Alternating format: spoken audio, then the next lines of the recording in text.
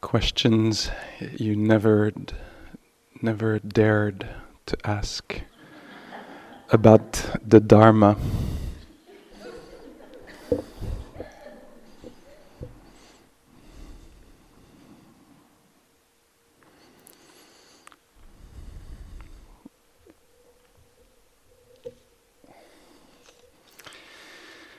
Can you discuss your thoughts around wise speech?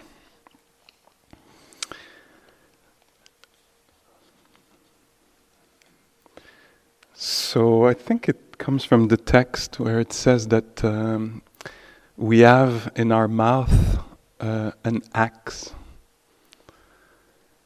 and I think just that is a powerful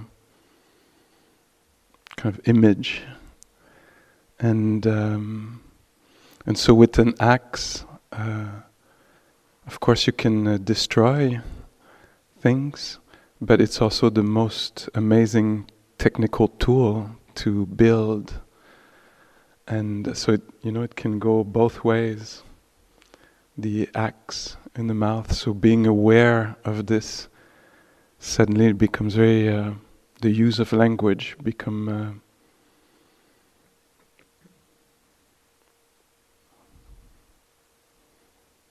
Important, or it's powerful. I see it almost as nuclear power, sexual energy, speech, nuclear powers.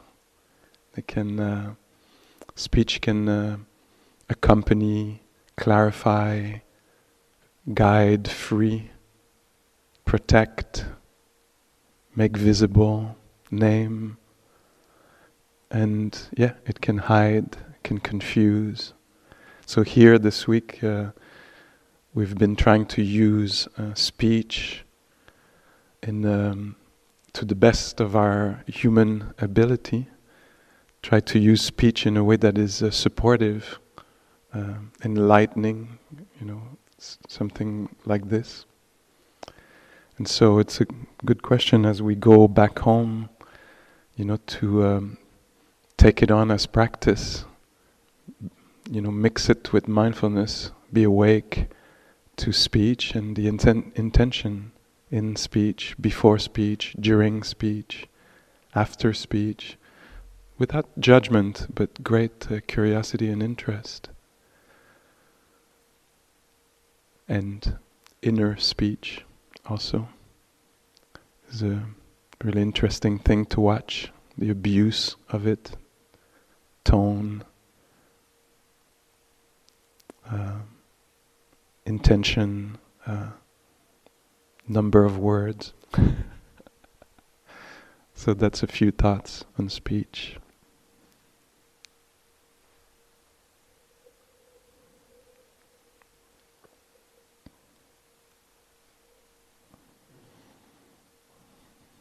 Would you comment? Oh.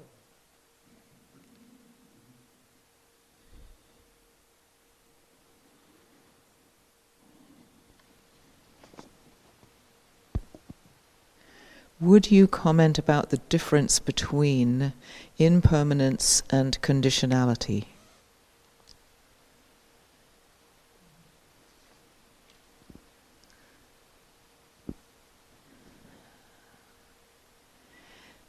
The first thing that makes me think of is how our minds work and how our minds are always trying to clarify and make discrete and differentiate.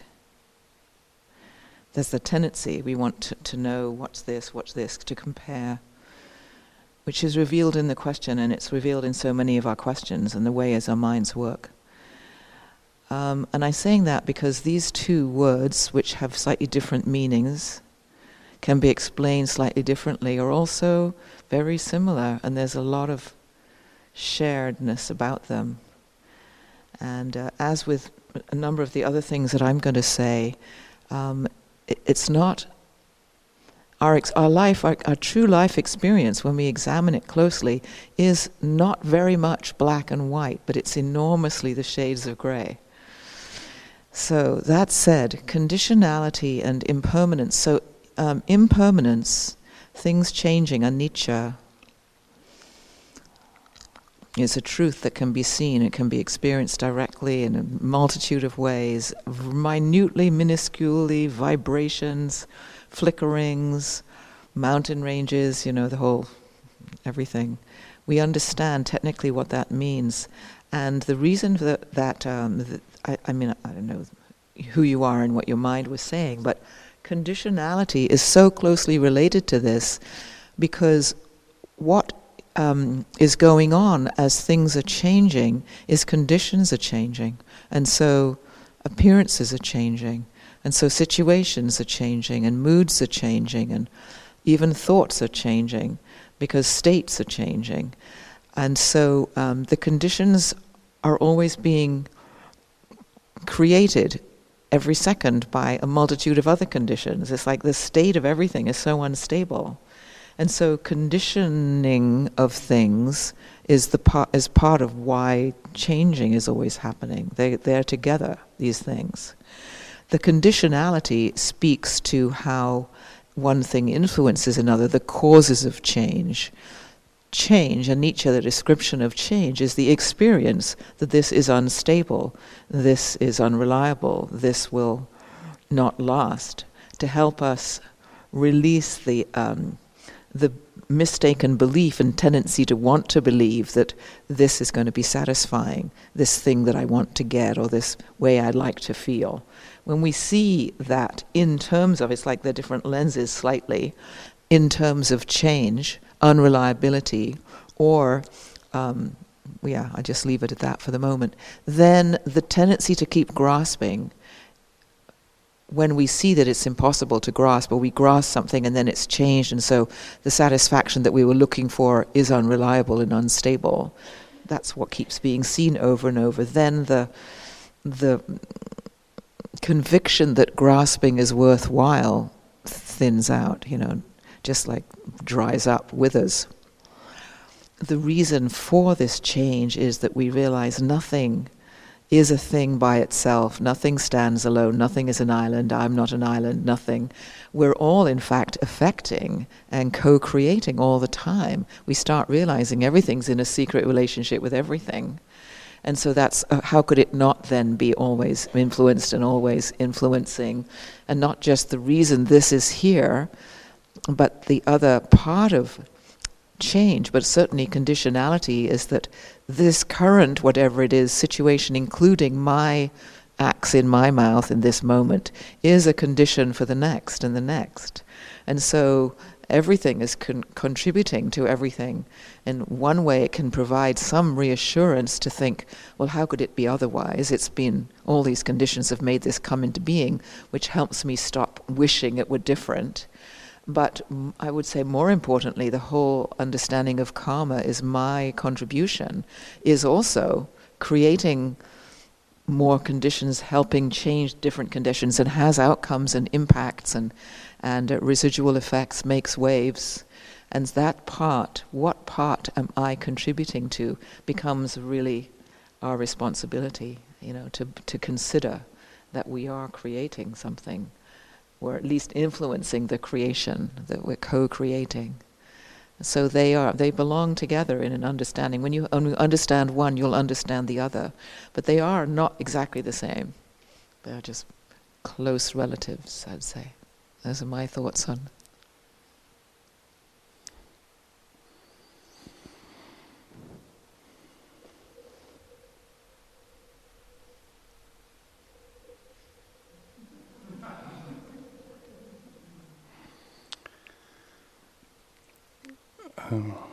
What are the Dharma teachers that inspire you in your practice, and how so? So I've named Joseph Goldstein a number of times here this week. So Joseph is the person with whom I've practiced the most as a retreatant, sitting retreats with him as a teacher. And one also was my, mentor, trainer for becoming a teacher. And so, yeah, he's definitely the biggest influence, I think. And how is he inspiring me?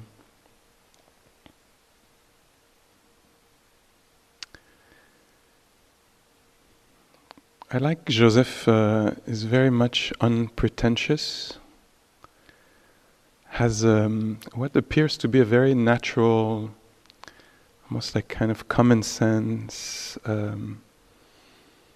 wisdom, natural curiosity.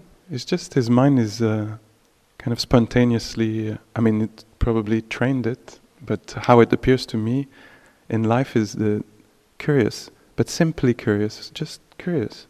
I spent many hours actually sitting in his meetings with him. So he would meet people, practitioners like us, and I would just be in the corner watching him. And I liked his, he has a kind of fearlessness that is not like fearless looking. It's just somebody comes and I'm like, oh my God, the Dharma is not gonna work for this. This is too big, too much confusion, or too afflicted the person. And there's a kind of a equanimity, curiosity that is always there. It's like, and it's curious. And after meeting the person, I'm like, do you think they can get out of this? And I was like, yeah, it's interesting. Like, let's see if they there's an interest.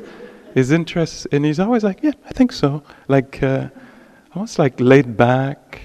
So it's all these qualities of trust, confidence, equanimity, curiosity are kind of well integrated. They're not explosive. Do you see what I mean? It's just there, and it's always there, it seems. He's always interested in what's happening. And I like how it's been integrated in him. And I like watching this, at lunchtime, like it's there. He's interested by people, even in situations, going how he wants or not. I don't want to make it, make him perfect. I've seen also some shadow sides over the years.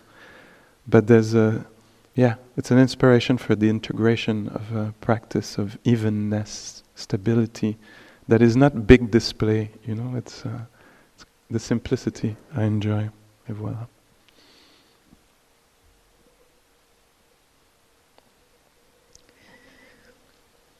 Can you talk about belonging and a feeling of belonging and its difference from independence and self-sufficiency?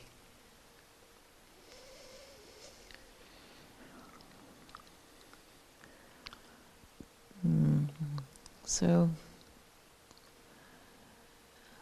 I think about belonging, sometimes what really helps me if I'm interested in something and curious about what's a state like that, I'll think, what about the absence of that?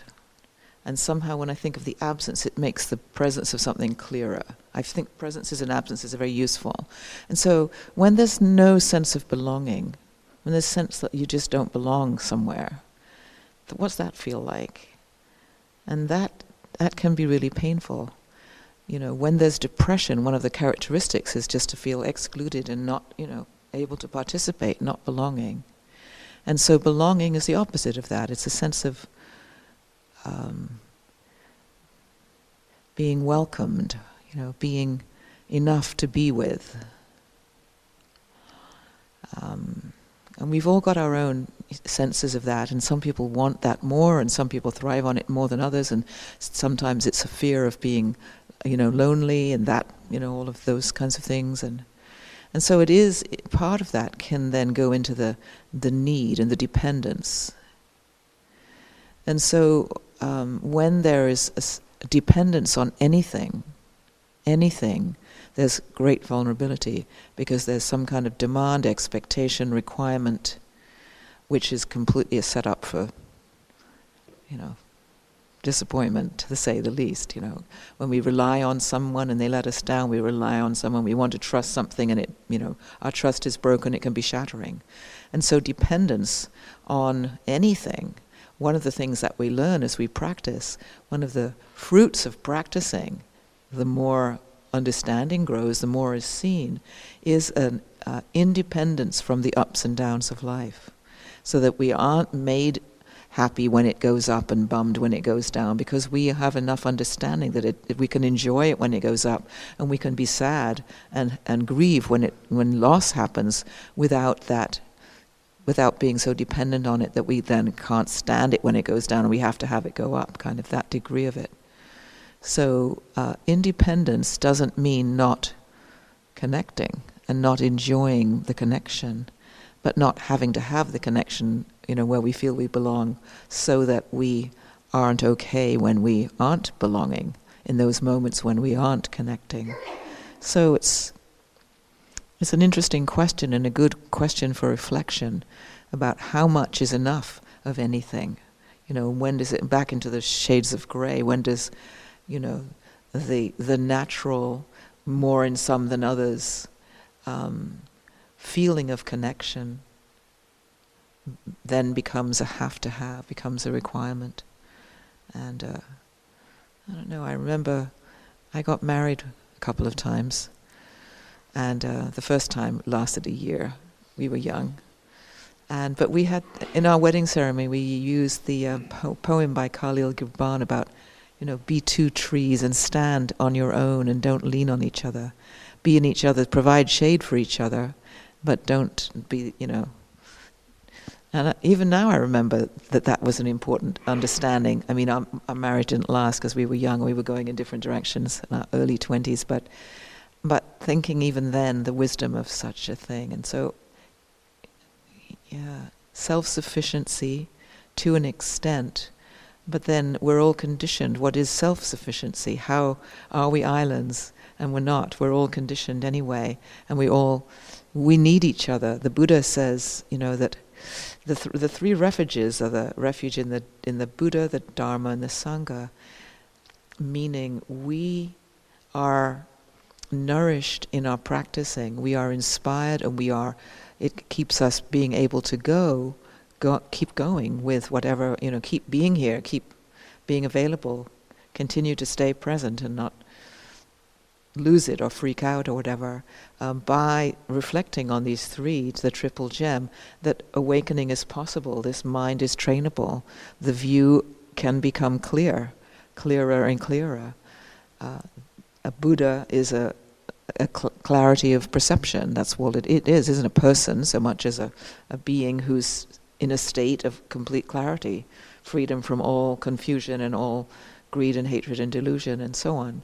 The Dharma is the being with whatever is happening clearly, without a spin, without an agenda imposed, nothing imposed on what is unfolding.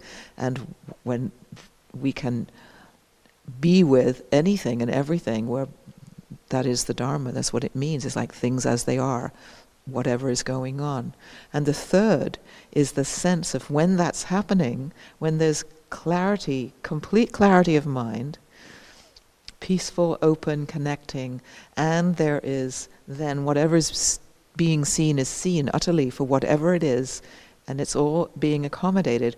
What then happens is Sangha, meaning what then happens is affection, connection, care.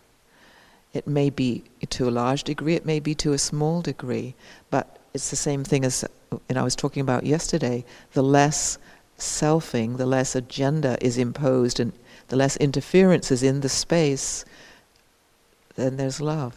Let go of all of that. I just put that poem up on the board, by the way. Those who asked for those two poems are on the board. E. Cummings, so comes love.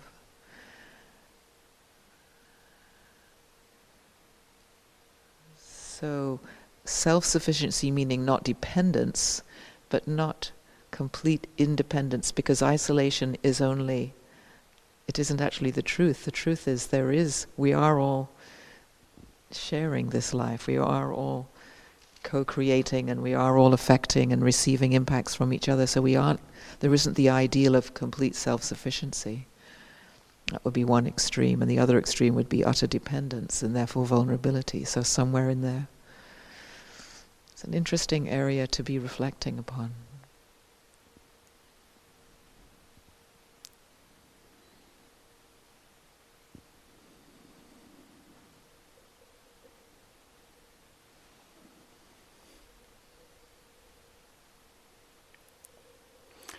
After I spoke about Joseph, I had the story I told you yesterday evening. I thought it could be interesting.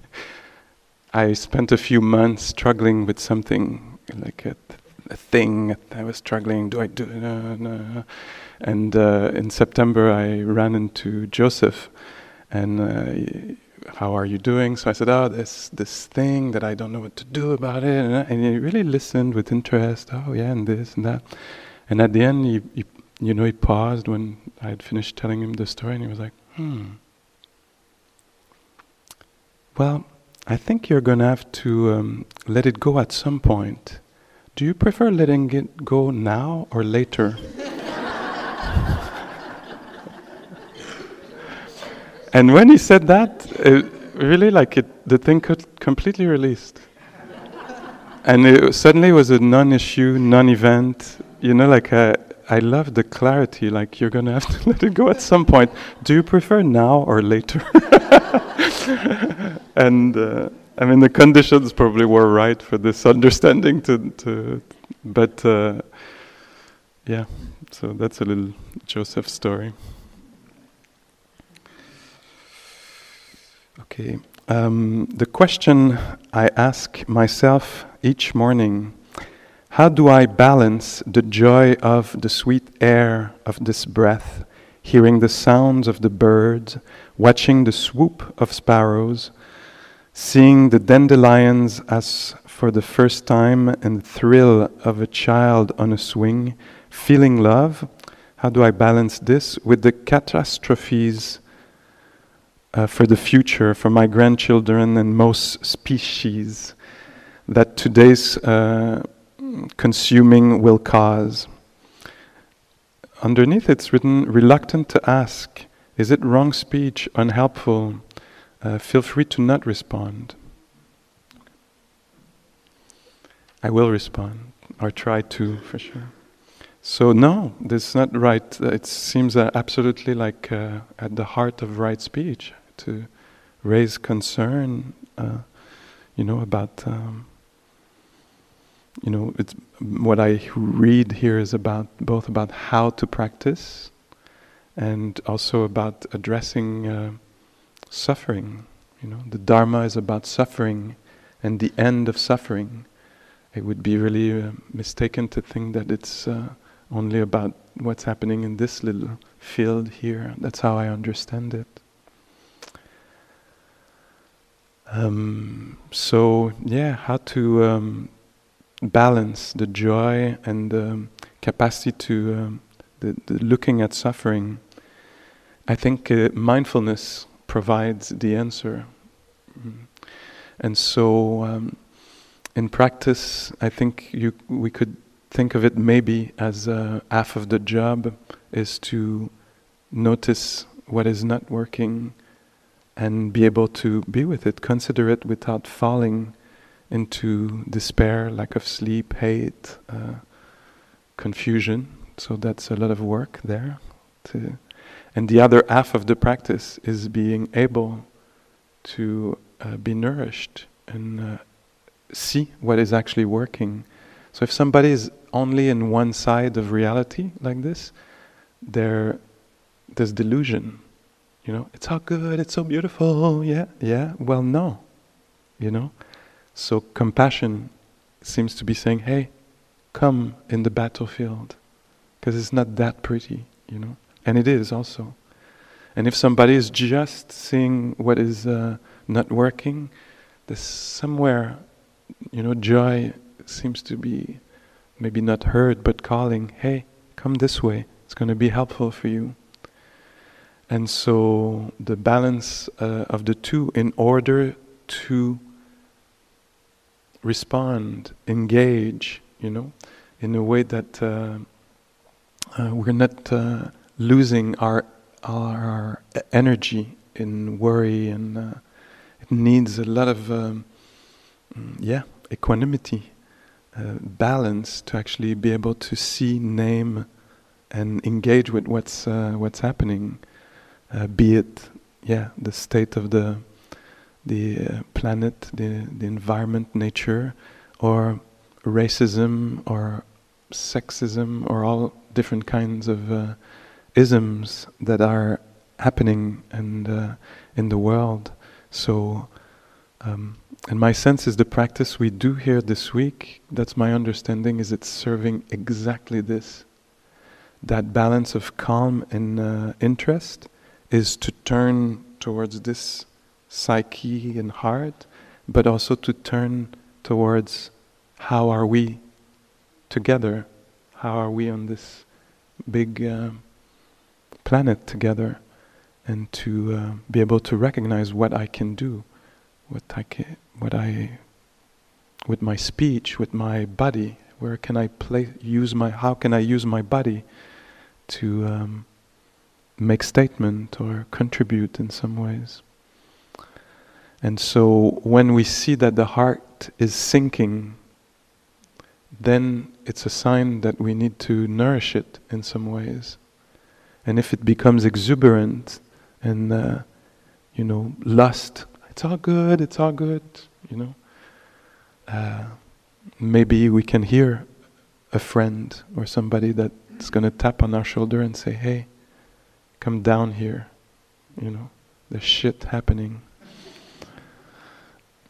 So anyway, a few words on this.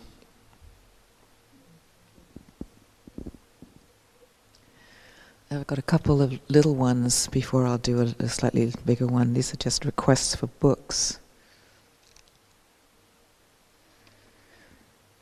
Could you suggest any particular Buddhist teaching or Vipassana teacher that in your experience has been helpful for dealing with the ultimate dukkha-ing of addictions? Thank you. The one that popped into mind is a book written by a man who I've known for many, many years, who's an MD in Vancouver. And I used to work with him delivering babies. I've known him for a long time in that capacity. His name is Gabor Mate, and he has a book called In the Realm of the Hungry Ghosts. And it's all about addictions, because he's worked in Vancouver, the downtown east side, with some of the most desperate cases of addictions. And so he comes from he's got a general practitioner's background and a psychology background and a Buddhist background, so it's just devoted to that whole topic. He's very skillful. You can listen to him on YouTube. Gabor, Gabor, Mate, Mate. That's the first one, and the one that most obvious that pops to mind. And then there is Kevin Griffin, who works teaching mindfulness practices in hand in glove with AA, and so he and I've never met him or done any of his workshops or read his material, but he's very well known and in the Vipassana world. So that would be another. And I don't remember the names. Do you know the name of anyone? Know a name of a book that or a program that he's taught?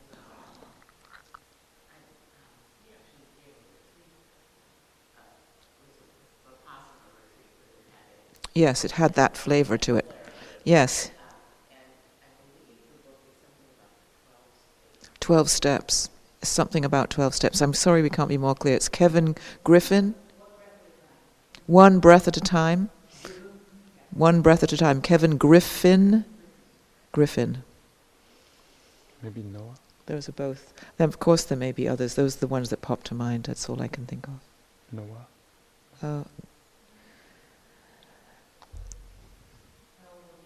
Yes, Noah Levine, Against the Stream. Noah Levine, that's Stephen Levine's son. Refuge Recovery. Thank you, Gillian. Noah Levine, Refuge Recovery. And then there's another request for a book here. I'll go to the end of the question. What has been challenging for me is with the Dharma is either forgetting what I have been told or not understanding it. Can you recommend any books? Well, one thing to say that I said to somebody else today is that when we listen to the Dharma, what I think happens, well, what certainly happens to me, is I receive it, but I think I receive it, when it seems to me I receive it in the right hemisphere of my mind. So it goes right in. And so I get the impression and I go like, yeah, lovely. But 5 minutes later I can't tell you what on earth was said, because it doesn't land with my fingers, it goes straight into the palm, as it were. And I just want to respond to this person, because maybe that's part of your experience, a sense of like, so how do I get my head around that, and where is the information? And anyway, in reply to that question, there's 3 books that I'm going to suggest. For people who want to understand the principle, basically, how it works, and then a very thorough one. So these are the first that popped into my mind, and these are ones that I suggest to people who are wanting to understand how and why the Dharma. And this first one is called Buddhism Without Beliefs, and it's written by an Englishman, Stephen Batchelor. Happens to be one of my favorite authors. I like the way he writes. Buddhism Without Beliefs, Stephen Batchelor. And then there's Mindfulness in Plain English, written by Bhante Gunaratana, Sri Lankan monk who lives in Virginia. And again, it really clearly explains why mindfulness. And then a really thorough book, and we can't help but recommend it. I too have studied, not quite as extensively as Pascal has with Joseph, but Joseph has this beautiful, big, thorough explanation book called Mindfulness. And it's just very clear and very thoroughly laid out. So if you want one book, that's a good one. The second one is Mindfulness in Plain English. Mindfulness in Plain English. Bhante, which means your holy one, monastic. Bhante. Gunaratana. Gunaratana. It's all A's other than the first U. Gunaratana.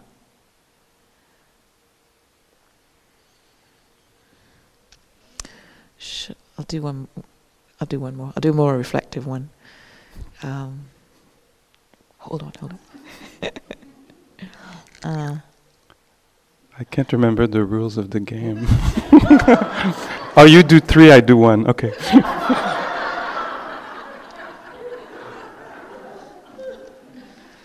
I want to get reflective, not just factual. Sorry. Is that okay? Yeah, I'm having... my turn is coming. Okay. So, in offering metta for the benefit of all beings being underlined, we are including all beings, from the sea, the rivers, the earth, the soil, the air, all beings, seen or unseen, part of the fragile, intricate web of life. Please speak to how metta can inform actions for the benefit of all beings.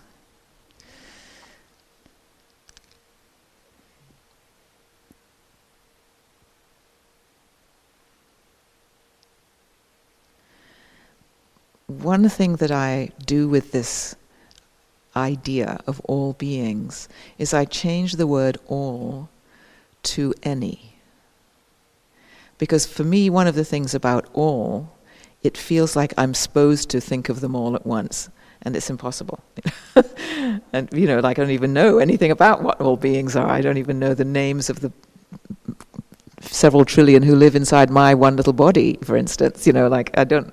And so it's like it just goes into like overwhelm, and then it is inhibitive.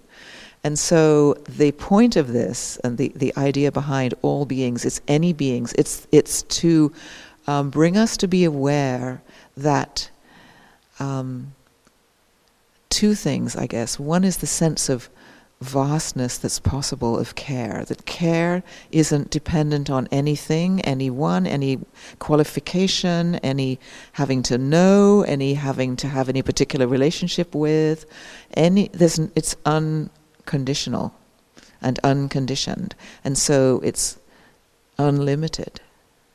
And so it brings up the idea, which I mentioned one of these days, something when I was talking about metta. I was talking about probably the day I was talking about karuna, that it's our minds which limit. our minds which bring a sense of boundary, which is a sense of inclusion and exclusion, or division, or worthiness, or dismissiveness, and all of the ways that we discriminate. And the idea of metta, which is a Brahma Vihara, an abiding when one's in the state of the Brahma states, the free states, the wholesome states, is there is no mind which does such discriminating, which does any limiting. And so no being anywhere ever could be possibly disqualified or unavailable for this care.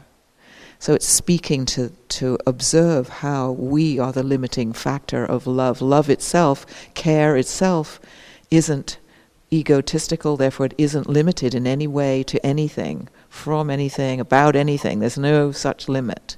Limitless. And so all really does mean whomever and whatever. It means all in a sense of all inclusivity, but it doesn't have to, you don't have to feel like, oh, I've got to sit here and wish every worm between here and Alaska, like that's too much. There's too much. Our little minds we haven't evolved the capacity to take on more than a certain amount of information, certain amount of news of a certain amount of people. We're still, evolutionary-wise, we're still in the village stage, and 150 people max. And so reading the news just numbs us right out because it's way too much data. We can't do it. Living in an urban setting is overwhelming and causing people to become, anxious and depressed just because it's overwhelming. And so it isn't a compulsion, it isn't an instruction.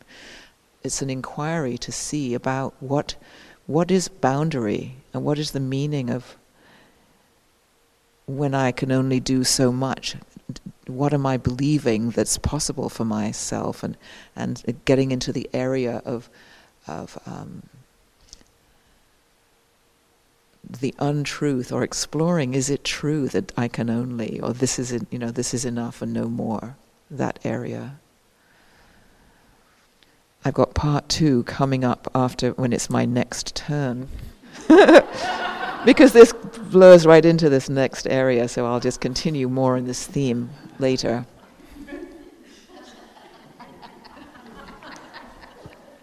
If later comes.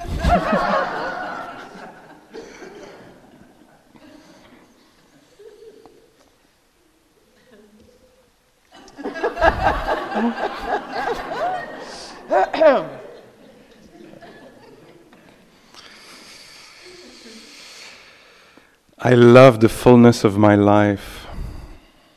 Still, I decided to come to this retreat. I love the fullness of my life. With many interests, activities, relationship, I savor experiences, experiencing the different senses. I don't want to live in retreat mode more than, please talk further on skills, tools to bring this mindfulness, focus, and calm into everyday busy, full lives. Yeah, so I mean, it could be a lifestyle. For some people, it's a lifestyle. It's very rare, not the number of people on the planet who have this as a lifestyle, It's more, I see it more as a laboratory. We retreat for a little bit to create the right conditions for a particular kind of exploration of the heart-mind. This exploration is in order to go back to our lives and then participate and contribute. And so I agree with this, with a lot of this. Full lives, many things happening. How to bring the skills. Well, I think, we talked about the body. The body is wherever we're going. The mind states are. And so it's very, very applicable. Where I am, I can wake up to what is happening in the now. And I think that to enjoy my life, mindfulness is welcomed. Because then when I'm with somebody, I can really be there instead of being with the next thing that I have to do on my list. There's an availability that is possible with mindfulness to what is happening. It seems like bringing presence to the difficult circumstances will give me access to instead of a shut down mind, reactive mind, to a creative mind, more pliable, more supple. So it's welcome, the practice of being awake where I am, feeling the sensations, feeling the body are welcomed in the different situation, beautiful, difficult.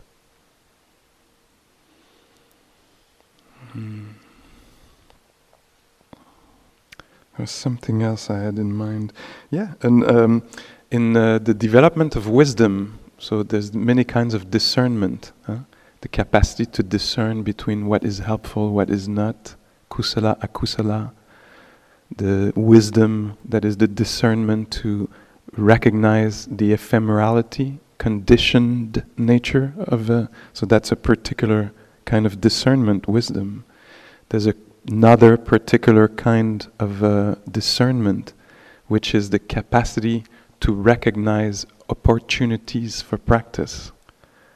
And so as we go back in our lives, maybe we think it's only on retreat, or it's only in sitting, and we discover, it could be with eyes open while moving. Oh, it's not only on retreat, it's at home also. Oh, it's when I'm preparing the meal. Oh, all these activities that I'm alone, where I'm alone, could be really good places to bring presence instead of absence of mindedness, you know? And then we find, when I'm with this person, it's a good time to be there. And so in this way, the life keeps opening. That's the development of the practice, is I'm finding out, here too. And so I can bring this here, and here, and here. So these are a few of the thoughts. Also, what I've noticed is that true also for you? I don't know. But I've noticed that when I'm around conscious beings, I feel more safe.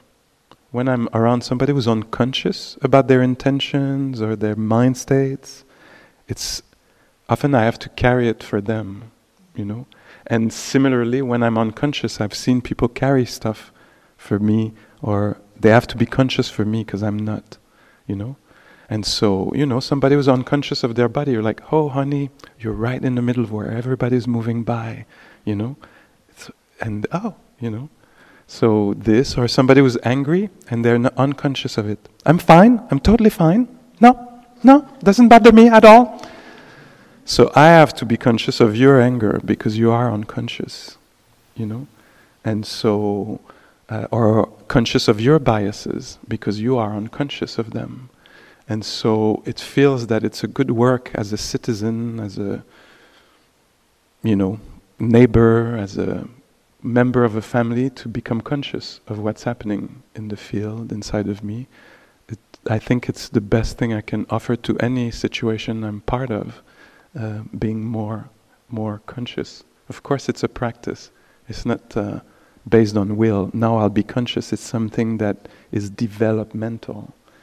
And so that's a really great gift to give to any situation, a little bit more consciousness of what's happening to us. Voilà. Thanks. And we both will speak more to this. We always do as the retreat winds down in the last day. And so just so that you know, there will be other things we'll think of to say. So these are three that are all related, so...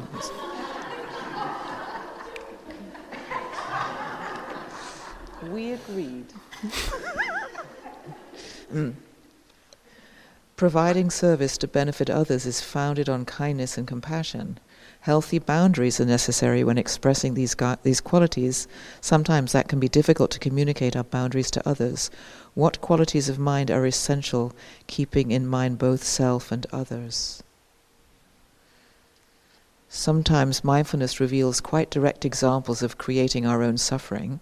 However, some activities like going to Fantasyland during a sit or browsing the web might feel soothing in the short term, but ultimately aren't a nourishing choice. How might mindfulness help us feel into which of the activities are false friends? And further tools for self-nurturing. What about the difference between selfish, me first, and self-care? You know that. So that's the part 2 of metta. They're all in, what is really helpful to ourselves, what do we need, how do we take care of ourselves, how do we not give ourselves away, how do we be kind, how do we be kind enough, too kind, what is all of that. So, and first thing that pops into mind is the Buddha saying, clearly, I've said this retreat, is there is no one in the universe, the entire universe, any more worthy of your care than yourself. And the point of this is to reach the place, is to reach an understanding whenever we can, remind ourselves that there is no such thing as better or worse, or more or less valuable, or more or less worthy. There isn't any difference between us all. All of us are vulnerable. All of us want to be happy. All of us want to be seen and loved and cared for. Whoever, whatever the situation. There's no difference in that way as far as our validity about being vulnerable, sensitive beings. And it's nothing to do with anything other than we're all beings. And when we wonder if I should do more for somebody else and then forget myself, then I'm not giving myself sufficient there. I'm sacrificing myself, and I will suffer. I will run down, and I won't be able to continue doing it. It's one of the challenges of all caregiving. I always think of the thing on the airplanes, and we fly around doing this quite a bit, and so it always says, when the oxygen masks drop, put your oxygen mask on first and then help the next person. Because otherwise you will have passed out and that won't be very useful. So it's the same, that sort of idea, because we either elevate or whatever the opposite is, devalue ourselves or the other. Selfishness is when I don't consider the other and I'm full of my own, and self-sacrificing is in reverse, neither of which are A, sustainable, and B, actually awake. The reality when we're really awake is there isn't any difference. And so we, from that place, when I'm tired and I'm working to help somebody and help situation and I can't keep doing it, then I'm going to stop doing it so I can rest, so I can continue doing it tomorrow or whatever. It's not selfish, it's not indulgent, it's true. We're only limited in our resources. It's not about the self. This isn't an ego decision. This is realistic. It's about energy. It's not about me and you. We bring the ego in there and get confused. And at times we give ourselves permission to do activities which may be only a short-term gain, but may serve some sense of self-respect, even if we know in the long term that it isn't a long-term, it's a band-aid remedy to browse the web, let's say, if it makes us feel good, if we're feeling lonely or depressed, or the things that we do to nourish ourselves. Some of those are going to be wiser nourishment, they're going to deeply nourish, and some are going to be superficial nourishment, and then the chocolate's going to deplete the blood sugar thing, and the insulin's going to be screwed up. And so it felt good though for a little while. And so one of the pieces of this question is that we want, out of those kinds of questions, and many of our questions, we want to be perfect. We want to know so we can do it right. So we don't have to go through all of this stumbling and fumbling along to get it together, And you know what? The name of the game is fumbling. There's a book, Fumbling Towards Enlightenment, because we can only think ourselves there. It's a theoretical, goal-oriented, trying to get ahead of ourselves. Tell us the answer so I don't have to learn for myself, sort of. And our life is one long learning. It's high school. A Russian friend of mine would talk about our spiritual gatherings. This is many, many years ago. He says, we're going to high school. So we can learn these things. And you can't learn from someone else's having learned even though other people will tell you their, experiences, and maybe it's going to be somewhat helpful. It's by experience. So here's a little anecdotal thing. So the student went to the master, and the master was waxing eloquent about something or other, and the student was like, wow, that's great. How do I get that? How do I experience that for myself? How can I have? And the answer is, let me get this right.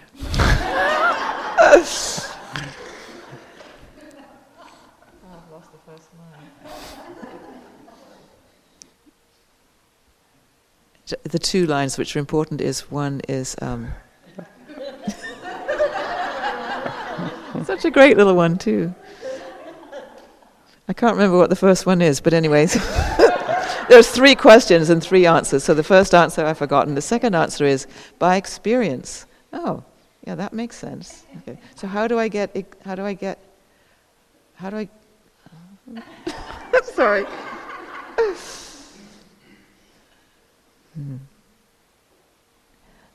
Okay, I think it's like this. By experience. So, that sounds right. So how do I get the experience? By making good decisions. So that sounds great.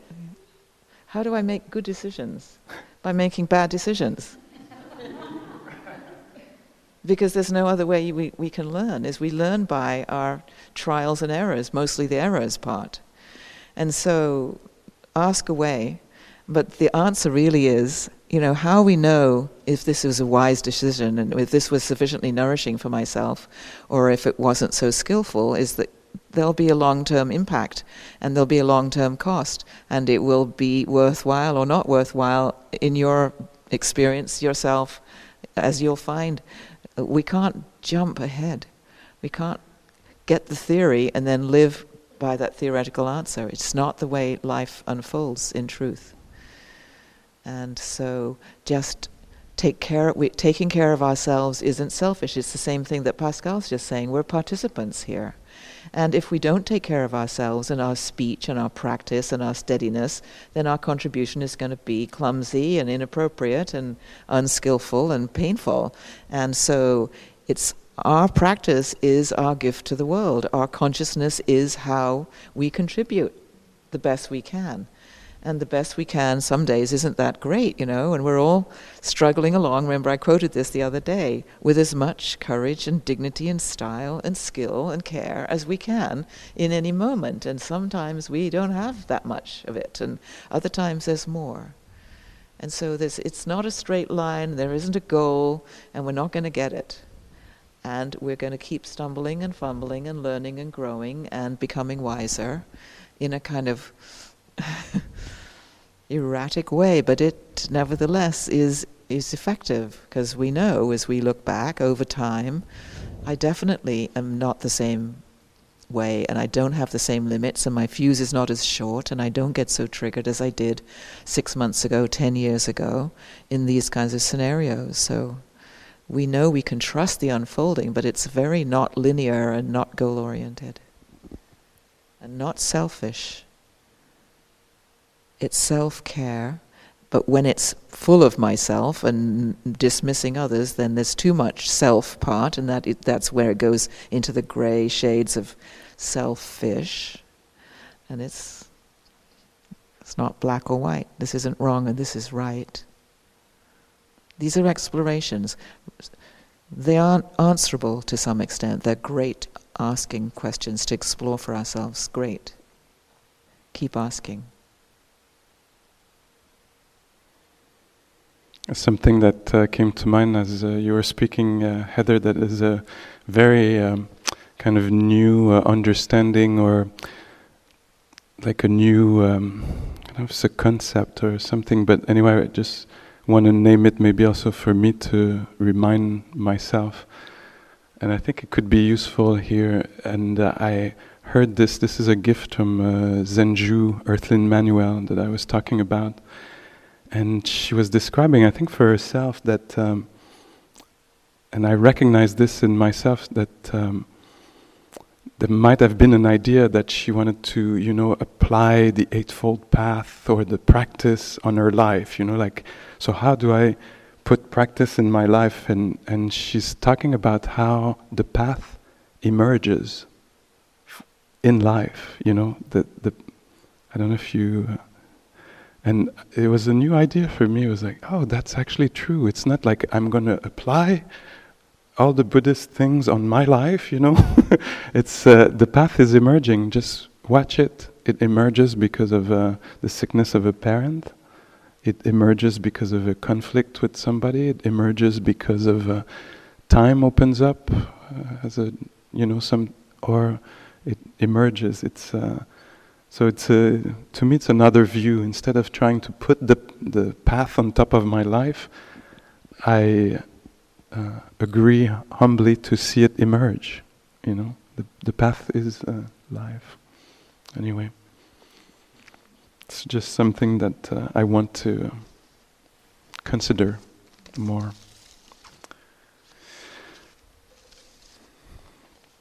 So there's two questions here that are related, and maybe I won't actually read them completely, but they're both about something I said earlier about intentions. And so there's one little phrase that I said, our thoughts, activities of mind are intentional.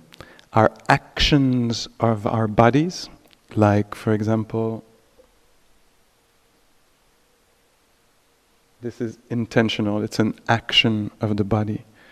And speech is intentional. So waking up is waking up to the intentions, because the intention might be unconscious. And so in practice we want to become aware of our intentions. I mean, many other things, but intention is really important because it often has an ethical aspect to it. If I'm acting or speaking in greed or hatred, that's going to cause harm around me and inside of me. And so I was not saying that our sensations that we feel are intentional. So there could be I think there was maybe misunderstanding around this. And when a question is related to that, did you say that our sensations are intentional? No. The sensations are not intentional. The movements of the body, reaching, opening a door, offering assistance, grabbing. Yeah. But this being said, I thought it raised the question for me. That's interesting, because some of my sensations actually are related to my intentions. So I came on retreat intentionally. Yeah. And so, of course, my butt hurts. That's the result of the intention,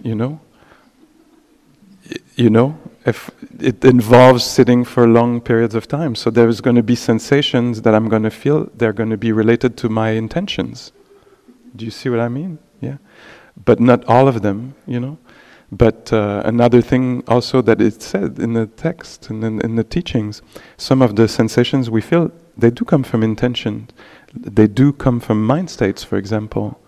So if I'm developing calm and joy here, the sensations in the body are going to be different. It's going to, when there is joy and it's sustained and cultivated, there's an experience, there can be an experience of lightness, of bubbliness. So I'm not, there's a disease will arise, it's not intentional. Many things will arise, cold and weather has an impact on the sensations we feel. It's not, there's many laws at play. The law of intention is at play, but the law of meteorology, hormonology, many different laws are at play that, and the Buddha was saying this, is everything is not karma in a way. It's not all intentional, Many things are belong to the universe and many other laws, physics. Gravity is not intentional. It does what it does. And so one of the questions here is about saying, did you say that our thoughts, speech and actions are intended to cultivate, maintain our sense of self? And so I thought that was a really interesting question for me. So the way it hit me is that met without attention, with superficial attention, habitual attention, everything will seem to reinforce the me. My thoughts, my action, I'm acting, and the more I actually bring in attention, curiosity, I slow down, it will be revealed that the thoughts are not exactly mine, me, that they happen conditionally, yeah, and different things like this. Anyway, it's a tricky point, but the thoughts are not, in a way, yes, unlooked at, they will reaffirm, re-solidify the sense of self, but looked at, they will liberate, suddenly they will, yeah. Anyway, that's kind of complex for a little Q&A like this, to get in something that deep, but infusing mindfulness anywhere, in any aspect of our life, will, in the wake of mindfulness, there will be all the beautiful qualities that will follow. Wisdom, compassion, care. So infusing, that's the end, maybe the main message, infusing high quality attention anywhere will help liberate. And being habitual will hide stuff.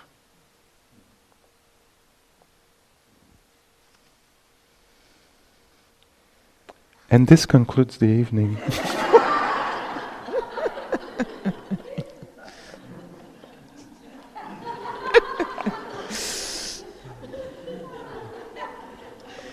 Let's just keep going till midnight. No, I'm going to continue just a little bit. There's 3 here which I'm not going to read, which I can answer really briefly, but I want to, because I so appreciate your questions, and they're thoughtful questions. I appreciate that you thought about them as you wrote them there. And there, one says,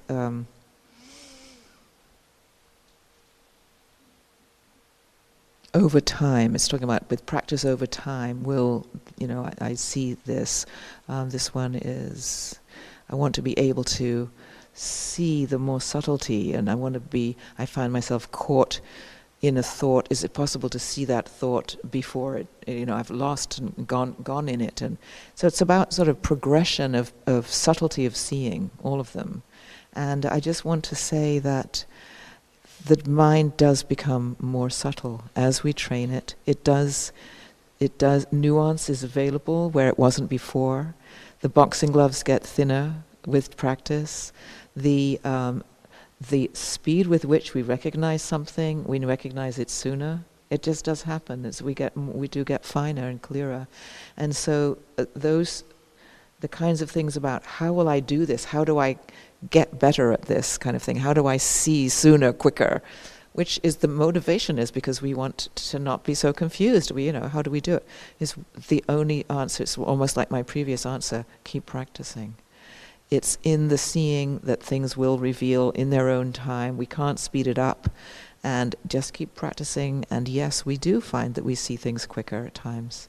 And first of all, it's like at midnight after we've said something 6 hours ago, we suddenly realize that was really dumb. That was really, I never even thought about that part of it when I said that. I feel terrible. That's hours later. And then we find ourselves with time. It's like you're in the middle of saying something, and then you're realizing their eyes are beginning to roll up, and you're like, oh, this was not the right time to say this. And then later we find that we're just about to say something, and you just know, your instinct is like, nope, this is not the time. They're not available for this, and that fineness, that just comes with practicing. Just, we can't, again, think ourselves ahead. We can't tell you how to do that. To keep doing it, and it comes along on its own. Trust your practice. These come from trust how this works, and just keep looking, and all will be revealed. I would have loved sessions like this, mind you, 20 years ago, 30 years ago when I was practicing. There was no way of asking these kinds of questions. You just had to keep on going, and then it started to show up anyway, so it will all come clear. We don't understand whatever it is that we understand because somebody told us. Even though you did have Joseph telling you great things. I didn't have them. Anyway, yeah, just in the interest of time. Yeah, and I think I'll try in the next couple of days to find ways to answer the other questions. So I'm keeping mine. And And also there's one question, it's like technical, about the recordings that we do. And so I think, Steve, will a link be sent to people for anybody here to be able to listen? Yeah, so a link will be sent to you. Some of them might find their way on Dharma Seed, that you might decide that you might know.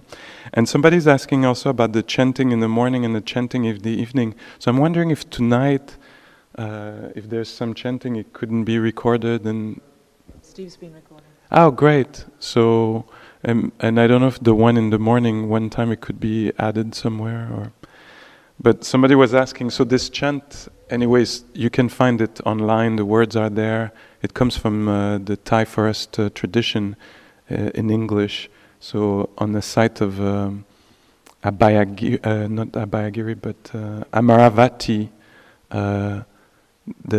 you could find the chanting book and find this. And if you, I know a link. Maybe I'll send to Steve a link where you can actually listen to it on YouTube. We could put some chanted. resources up. We could put a piece of paper with some links written up. Yeah. I'm happy to do that. Okay. So anyway, we'll try to find a way that you can hear it chanted by monastics, and yeah. So it's an expression of the qualities of the heart in the morning: wishing well, compassion, joy, and benevolence.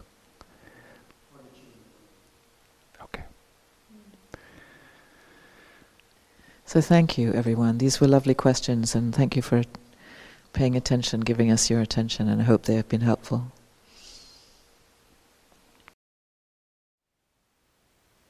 Thank you for listening. To learn how you can support the teachers and Dharma Seed, please visit dharmaseed.org/donate.